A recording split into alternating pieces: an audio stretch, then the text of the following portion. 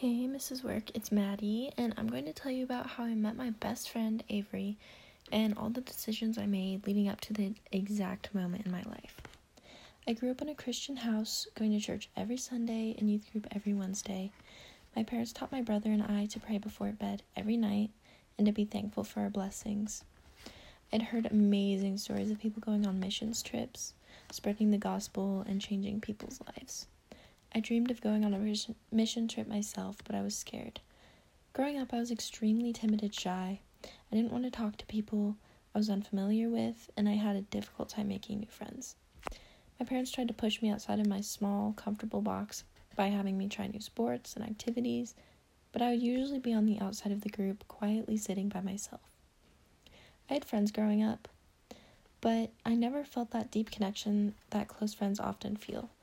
I was lonely and I longed to have a best friend. However, I was too scared to talk to people and make new friends. The summer after my freshman year, I got the opportunity to go on a missions trip to Montezuelos, Colombia. My brother and my dad had gone the year before, and now my dad wanted to take me. I was super hesitant at first because I was afraid to not have any friends that were going on the trip with me, and after a lot of persuasion, my dad finally convinced me to go with him. Even though I was still reluctant leading up to the trip, I was extremely scared. I thought about dropping out and just not going. I felt unqualified, unprepared, and weak. However, I was too scared to disappoint my parents, so I still went. Looking back now, going on that trip was one of the best experiences I could have asked for. After long, dreadful hours of traveling on planes and taking bus rides through the mountainous terrain, we finally arrived at our destination, the hotel.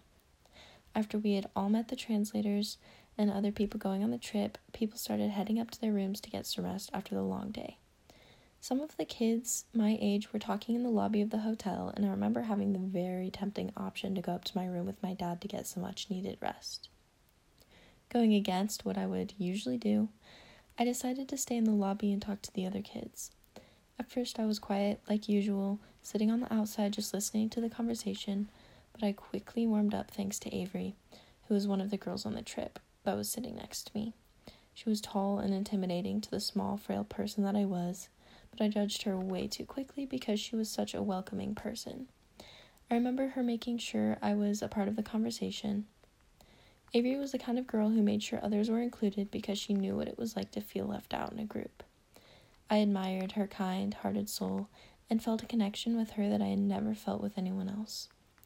Everyone was exhausted and in that stage of sleepiness where we were delirious and nearly everything seemed more hilarious than it should have. I was surprised at how easy it was to talk to everyone, specifically Avery.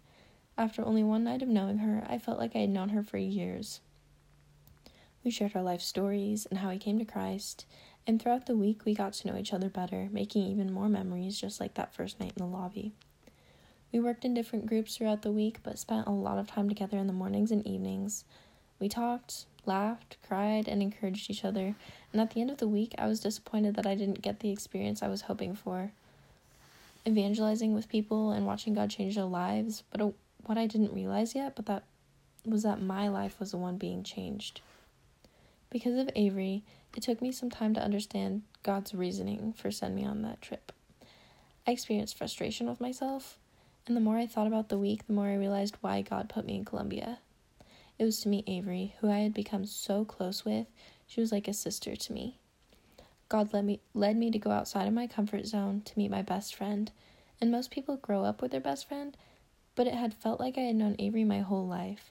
Since coming back to the U.S., there have been a lot of ups and downs, but Avery has still been there for me through it all.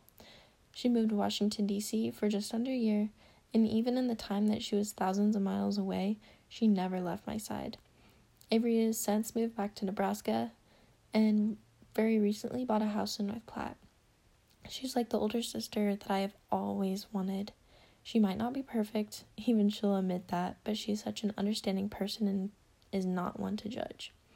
I'm so thankful for being pushed to go on that trip because sometimes God uses our experiences in ways that we would not expect.